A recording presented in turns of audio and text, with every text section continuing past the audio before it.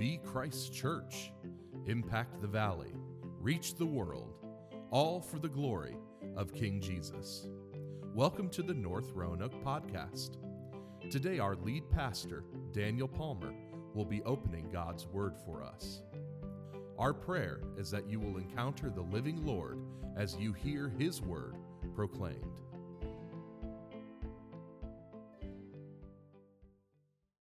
I was going to ask if we could express our thanksgiving to Jesse Stevens for that amazing video, and I think you've done that. Why don't we also express our thanksgiving to God for His faithfulness to us for 65 years.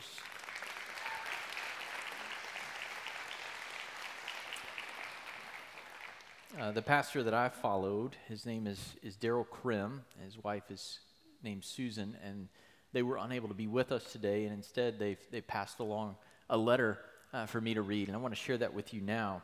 Greetings to our North Roanoke family. I am writing today instead of Susan and I being with you because one of the blessings of being retired is that now we are able to be with our family on their special occasions. We are with Kathy and her family in Nashville for our grandson's 14th birthday. May you have a great day celebrating 65 years. Susan and I remain deeply grateful to God for giving us the privilege of serving Him with you for almost half of those years. We treasure the many relationships with you and how you have enriched our lives.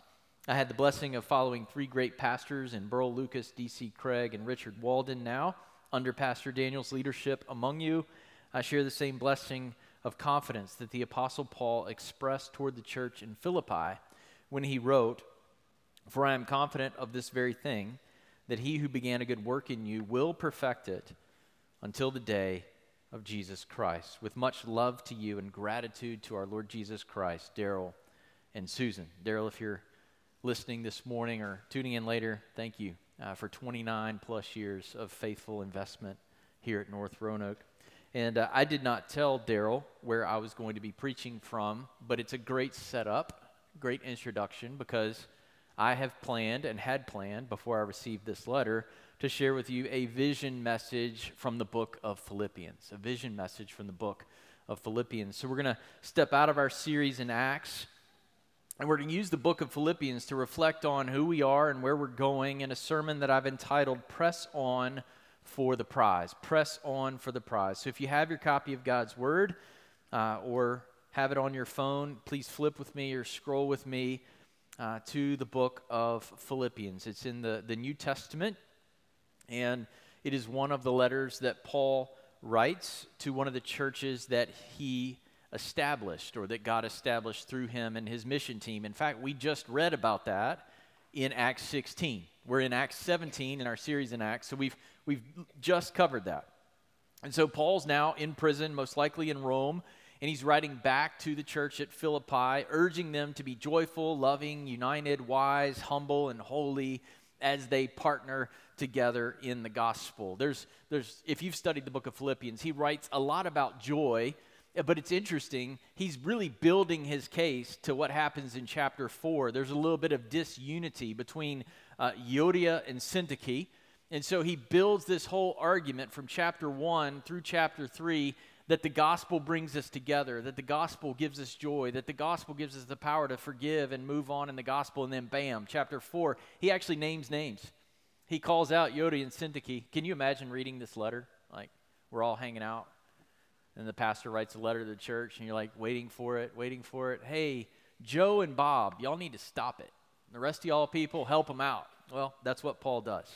But in this letter, we get some principles about the gospel. We get some principles about who we are as a people and what God would call us to do that I think are going to be useful reminders to help us. Like, what do you do at 65 years? Woo, we hadn't made it 65 years. A lot of churches don't make it that far. So what do we do now?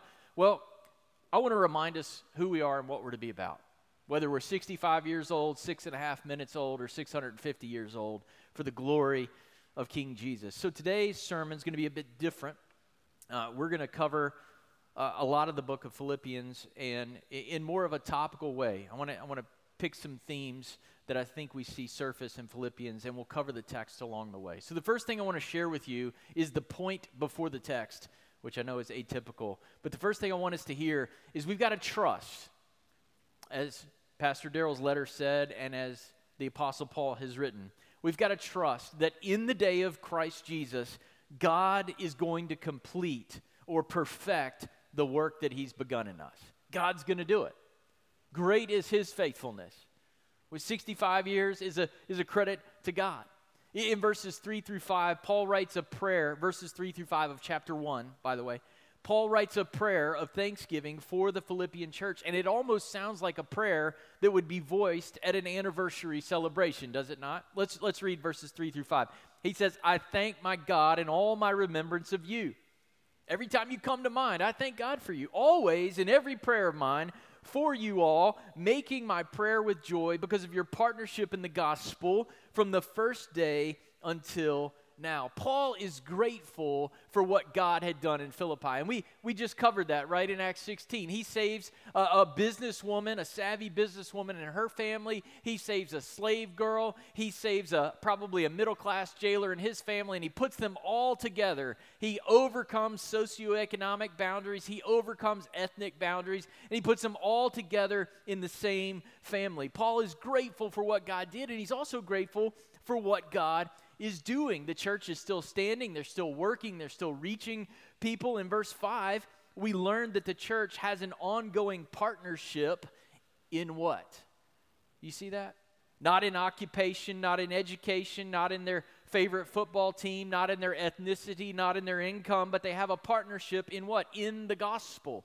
This is the word that we often translate fellowship, and Baptists like to fellowship, especially when food is involved. And we're going to do that as soon as I finish this sermon. And I've only dedicated 1 minute to this sermon for every year that our church has been in existence.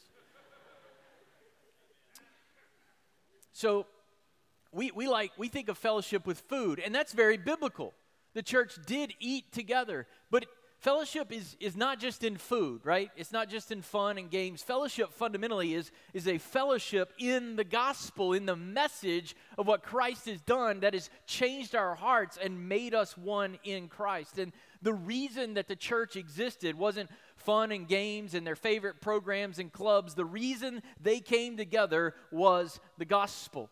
And their partnership in the gospel overflowed, Paul tells us in chapter 4, into support for him in his ministry. So whenever Paul remembers the Philippian church, he is thankful to God. And he offers prayers and petitions, begging God on behalf of the church. What is he begging God for? He doesn't tell us, but we can certainly assume that he's asking God to keep them faithful. He's asking God to keep making them effective and to keep them united and humble and treasuring Christ and reaching the nations that are gathered there in that Roman colony of Philippi. And then in verse 6, Paul adds this little nugget. After he says, look, I'm so thankful to God for what happened in your past. Verse 6, he says, and I am sure of this, that he who began a good work in you will bring it to completion at the day of Christ Jesus. Are you thankful for that promise? That God finishes what he starts? And we often apply this individually, right? And that's okay. But he's applying it actually to the local church. Paul goes from being a coach who's saying in verses 3 through 5, great job, you're doing it, woo! To in verse 6, don't get the big head. Don't think it's about you. Don't rest on your past success. Instead, remember, it's about God and his faithfulness. And he is confident, is he not? Look in verse 6. He begins literally, having been confident of this. It's the perfect tense. In other words, I saw what God did in you, and I've been confident from that day. So he prays with thankfulness to God for the Philippian church with this settled, fixed state of confidence. Why? Not because of Philippi, but because God is faithful. God finishes what he starts. He started an amazing work there in Philippi. When I was younger, I had a friend, and he's still a friend to this day, who did model cars. Have you ever done model cars? I was super impressed. He would get like these NASCARs and these antique cars, and he would paint the tires and put the Goodyear and make them yellow. And it was just a very meticulous process. And so I decided I was going to go with him to the hobby shop, and I too was going to do model cars. And here's what you need to know about my model cars. I tried 3 or 4, and I got the tires done really well. But some of the detail on those things is quite intricate. And the ability to get the glue to hold and to get the steering column to actually stay at the right angle and everything else that's required, it's quite frustrating. And I had better things to do. So I'm pretty sure still at my parents' house, you could find like a museum of incompleted model cars. I mean, the tires look great. Got the Goodyear filled in really good. Everything else, like what in the world was he doing? Paul is saying, God's not like that. God took you where you were, put you together, and he will complete what he has started. The promise applies to us individually, but praise God, he's applying it to the local church, which means it applies not only to Philippi, it applies to North Roanoke Baptist Church in 2022, 65 years later. God is perfecting us, and he will complete his work in us at the day of Christ's return. The word perfection in the Greek, it's hard to translate. It means to complete or finish or to end. And if you've ever stained or refinished a piece of furniture, that's kind of the idea here. When you do a piece of furniture, what do? When you want to redo it, you got to sand it down. You got to get the coarse grit, and then you got to get the medium grit. Then you got to get the fine grit, and you finally get it relatively smooth, and you throw that first coat of poly on there, and then you're done, right? No, you got to sand the poly, and then you got to get more poly, and that's what God is doing to the church. He just keeps sanding us and sanding us and sanding us, removing the impurities of our lives, taking us ever more to the day of Christ Jesus. And when Christ comes, we're going to be perfect. But until that day, you will look in vain for a perfect local church. Let me say that again. The only place you're going to find a perfect church is in heaven. You say, well, I'm going to go find me a perfect church. Well, as soon as you show up, it won't be perfect anymore, right? Same goes for me. So this means that our confidence, as we stand at the moment of 65 years of existence, our confidence, like Paul's confidence, is not ultimately in our past. It's not ultimately even in our present. It is in God who will complete his people. It is in God who will send his Son at the proper time to make us complete in him. This means until Christ comes, that the place that God wants his people to experience the completeness of his love is within the context of a church that is not yet complete. God's faithfulness is exercised in and toward local churches. That means every single one of you. Why do we ask you to join North Roanoke Baptist Church rather than to just attend North Roanoke Baptist Church? Because it's biblical. God says you need a family where he will work on you and refine you and sand you, and he will use other believers in that process. You need a pastor who will watch over your soul with accountability, Hebrews chapter 13. It means we've got to lean into our church family. It means we need to use our gifts looking to the glorious return of Christ as our reward. It means we should search the scriptures and apply ourselves to them, not just individually, but corporately. It means we should seek ways that God is stretching us to become more faithful and more like Christ in this process. It means we pursue this work with great confidence, not in ourselves, not in our past, not in our present, but in God. In God who didn't leave any model car incomplete, or any church, will not leave any church incomplete. One day soon, church, our King is going to split the eastern sky. And the celebration of all that God has done for us through Christ will never end. Our King finishes what he starts. The second thing I want to share with you from the book of Philippians, down in verses 27 and 28 of chapter 1, and then later over in chapter 3, Paul makes this point in multiple places in the book of Philippians. We must courageously advance the gospel and reject complacency in pursuing Christ. We must courageously advance the gospel and reject complacency in pursuing Christ. The truth that God finishes what he starts does not mean that there's nothing for us to do, right? It simply means that what there is to do is done in God's strength and for His glory. It's not done in our own power. When the gospel, the message of salvation by grace alone through faith alone, is challenged in our world, we must courageously contend for it. Check out Philippians 1:27 and 28, the first half of 28. In Philippi, things are apparently getting a bit chippy among some of the people, but Paul doesn't address it until chapter 4, but he starts to lay the foundation here that it's all about the gospel. And so he says, only let your manner of life be worthy of the gospel of Christ, so that whether I come to see you or am absent, I may hear of you that you are standing firm in one spirit with one mind, striving, do you see it? Side by side for the faith of the gospel, and not frightened in anything by your opponents. Church, there is no church where there is no gospel. If we lose the gospel, we lose everything. The gospel is the basis of our salvation, and it is the basis of our unity. It is the gospel that unites us and leads us to strive, verse 27, side by side. The unity that Christ calls us to is not merely in theory, right? Oh, I'm united with him and I'm united with her, but we'll never see each other. We'll never worship together. We'll never have the Lord's Supper together. We'll never sing songs together. We'll never see one another. That is not the picture of the local church. The local church is to be striving side by side, not just, oh yeah, we're together out there mentally, literally side by side for the faith of the gospel. It is to be demonstrated. Our unity in Christ is to be demonstrated by our desire to be side by side. It's to be demonstrated in our common participation in the Lord's Supper. What does Paul say in 1 Corinthians 11?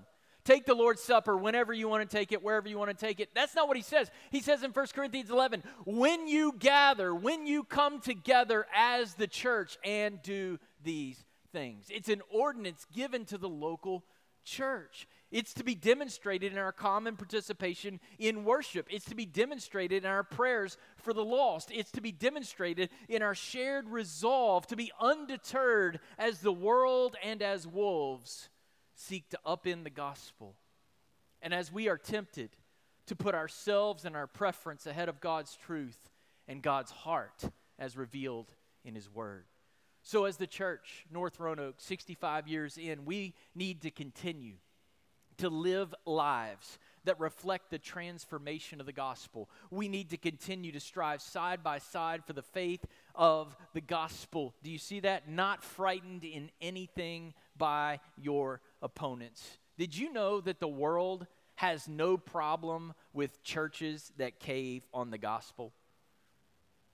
Let me say that again. The world has no problem with churches that cave on the gospel. That's what they want you to do.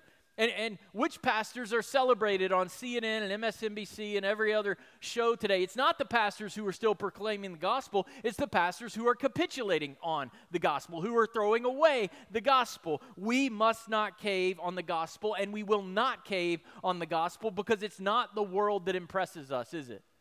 It is not the world that saves us. It's not the world who impresses us. We are impressed with Jesus. Why do our hearts rise when we hear, thank you, Jesus, for the blood? Because He's the only one who could save, and we will not throw away the gospel. It is the faithfulness of God which motivates us to courageously live out and stand for the gospel, seeking our reward where? Not in man's praise, not in the world's praise, but in beholding our King.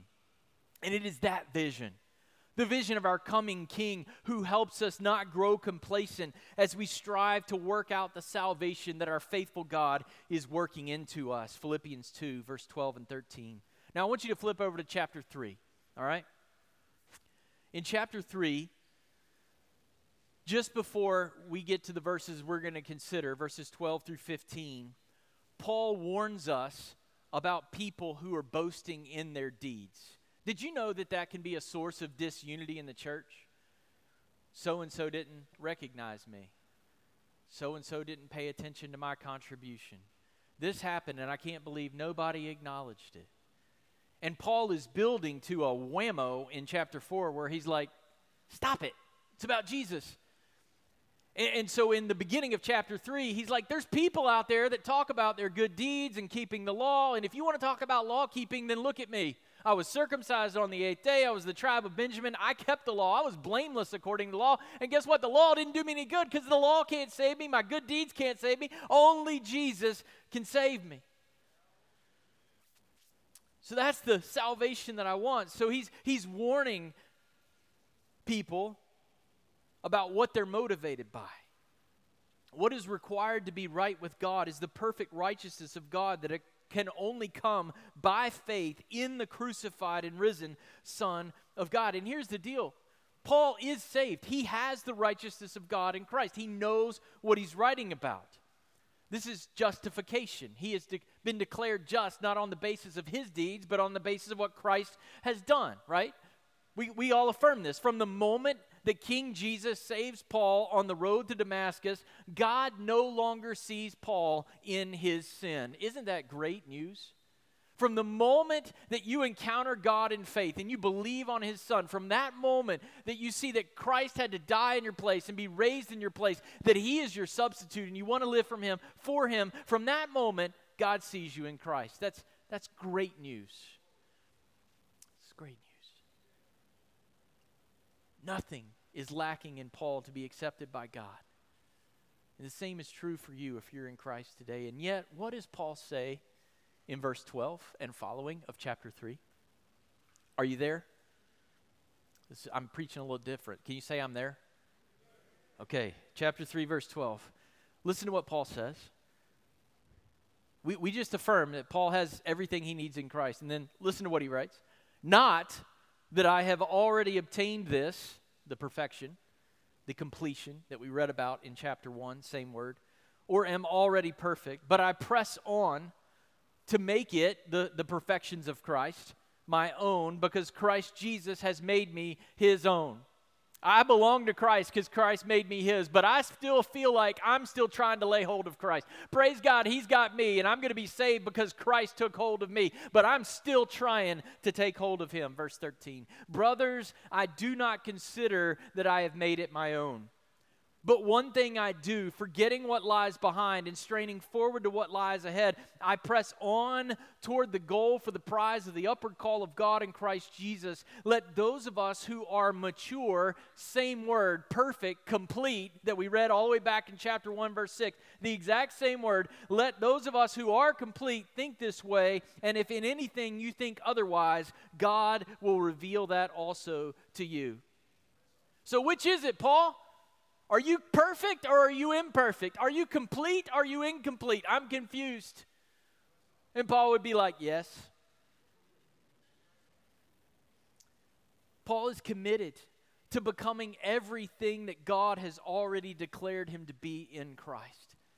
He is committed to working hard at God's work of sanctification. In Christ, Paul is perfect. He is complete. His perfection is complete. It is secured. It is assured. And yet, he is on his way to becoming what God has said he is. If you belong to Jesus by faith this morning, the same is true for you. There's nothing you can do or not do that will make you less complete or more complete in Jesus in one sense. And yet, I want to be sure you get this. In this present life, God's declaration of who we're becoming and who we already are in Christ fuels our determination to get there.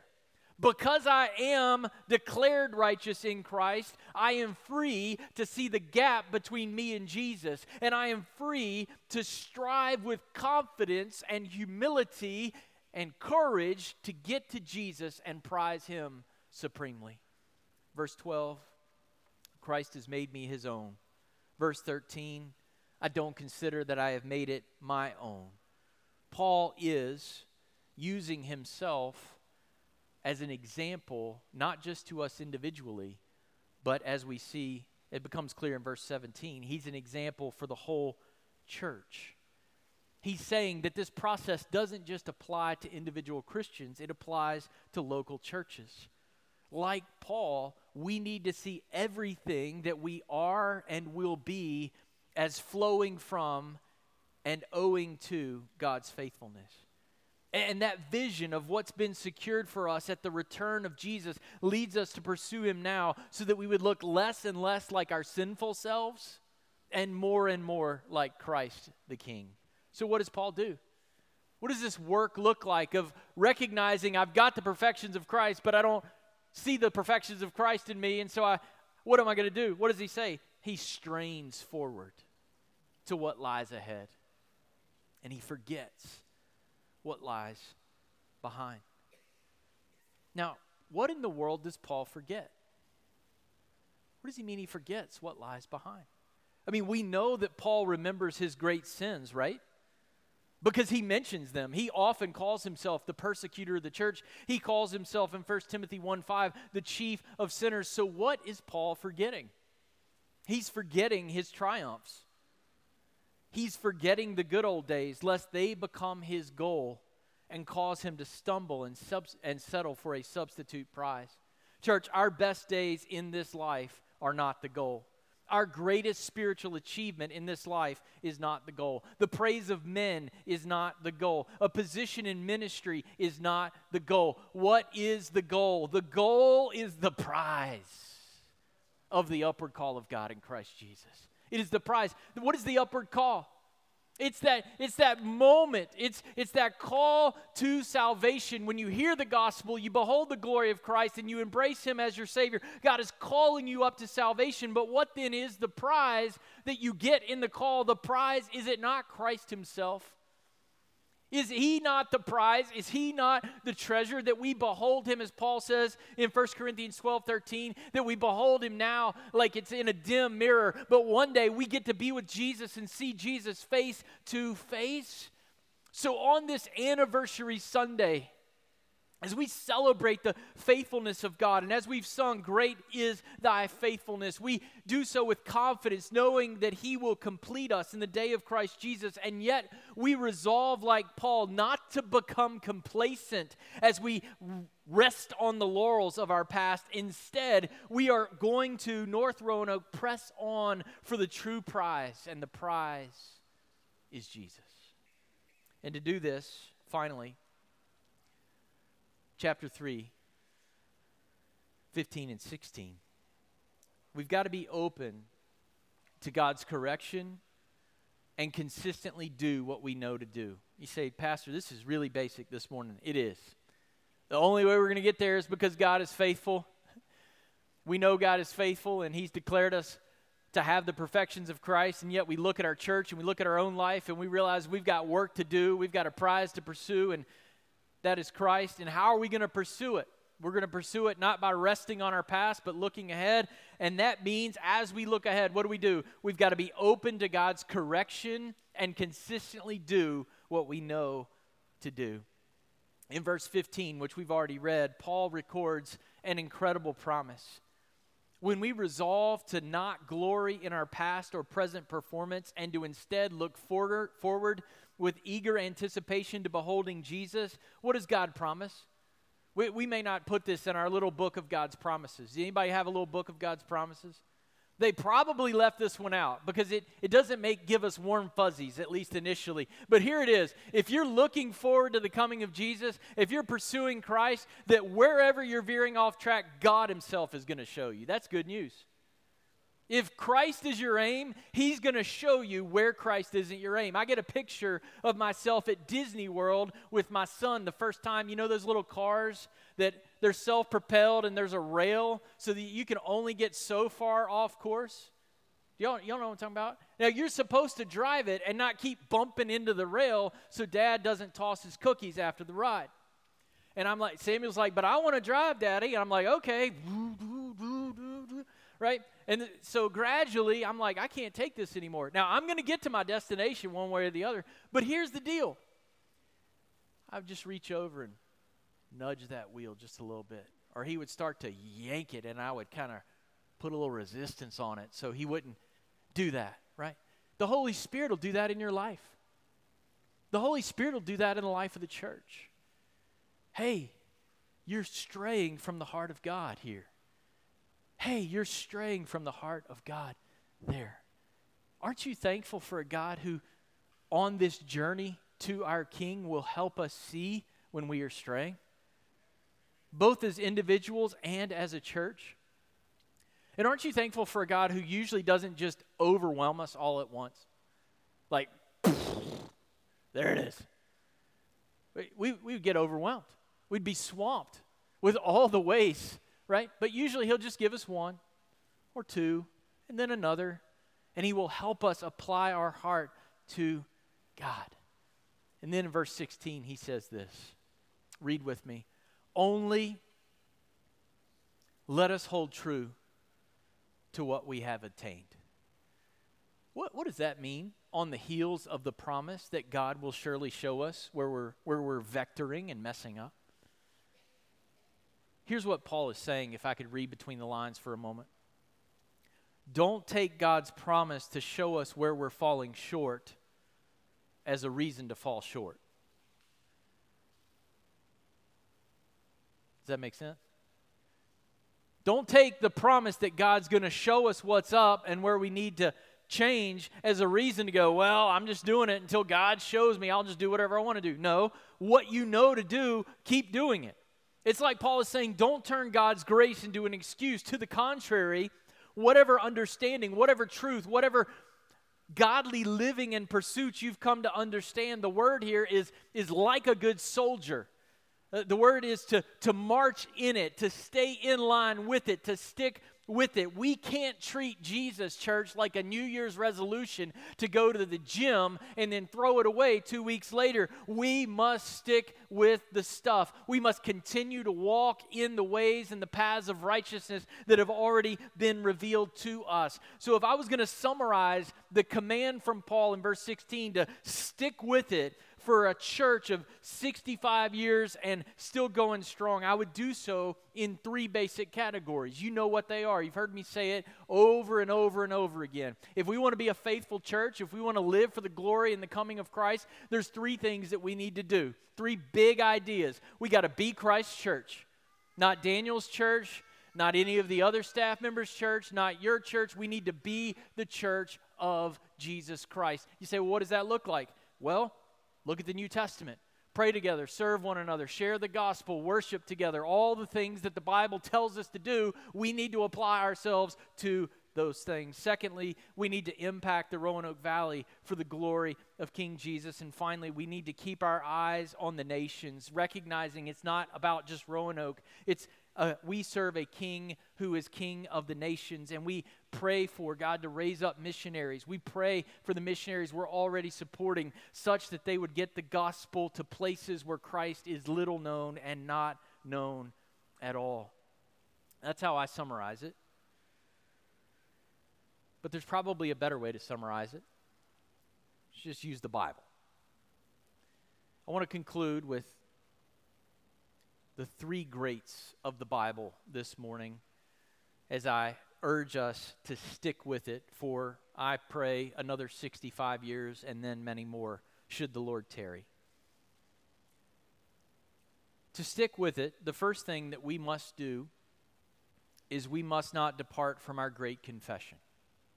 We must not depart from our great confession. We saw back in verse 27 of chapter 1 that we are to strive together for the faith of the gospel. Jude verse 3 puts it this way, that we contend for the faith that was once for all delivered to the saints. In every generation, the faith of the gospel is going to be attacked. But North Roanoke, we will not change the gospel, alter the gospel, or apologize for the faith. The generation that assumes the gospel will produce a generation that dismisses the gospel, which is why we must always defend and advance the gospel. The unchanging faith built upon the unchanging gospel is the great confession of the saints down through the centuries. We confess it is Christ in our place, full stop. Secondly, we must obey the great commandment. We got to get the gospel right so that we can get the great commandment right. Because you can't worship the Lord your God with all your mind, heart, soul, and strength unless you know how it is that God can change your heart. Do you remember in Matthew 22, the lawyer comes to Jesus and he says, tell us what is the greatest command. And in verse 37, Jesus says, you're going to love, you will love the Lord your God with all your heart, with all your soul, with all your mind. Church, we don't want to just get the facts of the gospel right, as important as that is. We want our hearts to be right. We want to defend and declare the gospel with our lips, and yet we must never forget that the gospel is supposed to lead us to worship King Jesus. We've been saved from worthless idols to worship our God. And when we delight in our God and give Him the devotion and affection of which He alone is worthy, it changes us. It leads us to take seriously the second greatest commandment, does it not? Because Jesus doesn't stop with the first commandment, does He? He's like, if I'm going to answer your question about the greatest commandment, the greatest is to love the Lord your God. But secondly, if you're doing that well, what's going to happen? You're going to love your neighbor as yourself. And there's many ways to love your neighbor. And Jesus clarifies for us, who are our neighbors? Everybody, right? Even people that you don't like, right? Love your enemies, He tells us elsewhere. The parable of the Good Samaritan. Samaritan loves his enemy undeservedly. So how do we supremely love our neighbor? Not dismissing or discounting the many ways that it can be done. What's the greatest way you can love your neighbor? Is it not to obey our King's Great Commission? North Roanoke, 65 years and going strong. We cannot neglect our great confession. We must understand that the confession of the gospel leads us to obey the great commandment. And that if we encounter God who so loved us that He sent His Son on a rescue mission for us, that we must be a part of fulfilling the Great Commission. We've seen in Acts that the entire church is supposed to be a part of sharing the gospel so that lost people might be rescued. You say, why did the Holy Spirit come? The Holy Spirit did not come to give you those God bumps when Alicia sings, "Thank you, Jesus, for the blood." And don't get me wrong, I like them too. Right? I'm not saying that's a bad thing. But the supreme reason the Spirit came is to empower us as witnesses to the ends of the earth for our King. That we would be ambassadors carrying the message of Jesus' fame to the ends of the earth, baptizing those, which, by the way, we're going to baptize next Sunday right here. I can't wait. If you are a believer in Christ and not yet been baptized, please put that on a card. We will talk with you, and maybe you'll be a part of next week's service. Baptizing and teaching them to observe all that our King has commanded us. And what has our King commanded us? Where might we go to find all that our King has commanded us? Right? It's right here. It's not abstract. It's not something that we have to wonder where to find it. It is right here for us. And at this time, I want to ask our worship team, if you'd go on and make your way to the platform.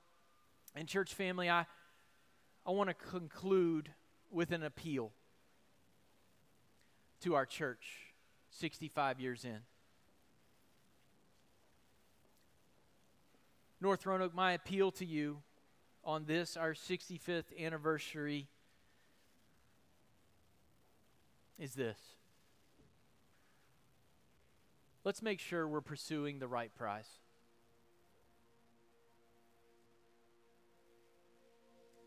Who or what are you pursuing? What is your goal? What is your life's objective? Are you stuck in the past? Some moment of achievement? Some moment of greatness? Such that you've lost the compelling vision of the glory of Christ in your life? Would you join me individually and corporately this morning in asking God to search our hearts and say, God, am I pursuing the right prize? Am I really, the bottom of my life, pursuing the glory of King Jesus? whatever the Spirit of God would say to you, and I know on the authority of His Word that He'll show you if there's any straying, any erring. We just read that promise. Would you join me in saying, God, help me. I want my aim to be Christ. I want to be faithful to the finish. I want to be open to being refined and completed in Christ Jesus. North Roanoke, this morning, could we afresh say we're going to maintain the confession of our hope without wavering? Could we declare we're going to worship our King without reservation? And could we say we're going to baptize and teach anyone who will repent and believe on Christ until He comes? Trusting that our great saving God will do what He has started in us at 6402 Peters Creek Road. And understanding until that day that He breaks into the earth and we see and behold His face, we have an incredible and holy work to do and an amazing King to pursue. North Roanoke, would you resolve with me this morning that until Christ comes, we're going to stick with it. We're going to pursue Christ, the prize. Would you pray with me? God, our Savior, God, our King, Father in heaven, thank You for sending Your Son. Incarnate Son of God, Lord King Jesus, thank You for coming. And Spirit of God, thank You for helping us in the hearing of Your word today. God, search us corporately, search us individually. We want to be conformed more and more to the image of Christ, and we pray that it would be for His glory, for our good, and the good of those yet to encounter our King. And we pray it in Jesus' name. Amen. Thank you for listening to the North Roanoke Podcast. You can connect with us at northroanoke.org or download our app in your device's app store. Just search for North Roanoke. We hope to meet you soon.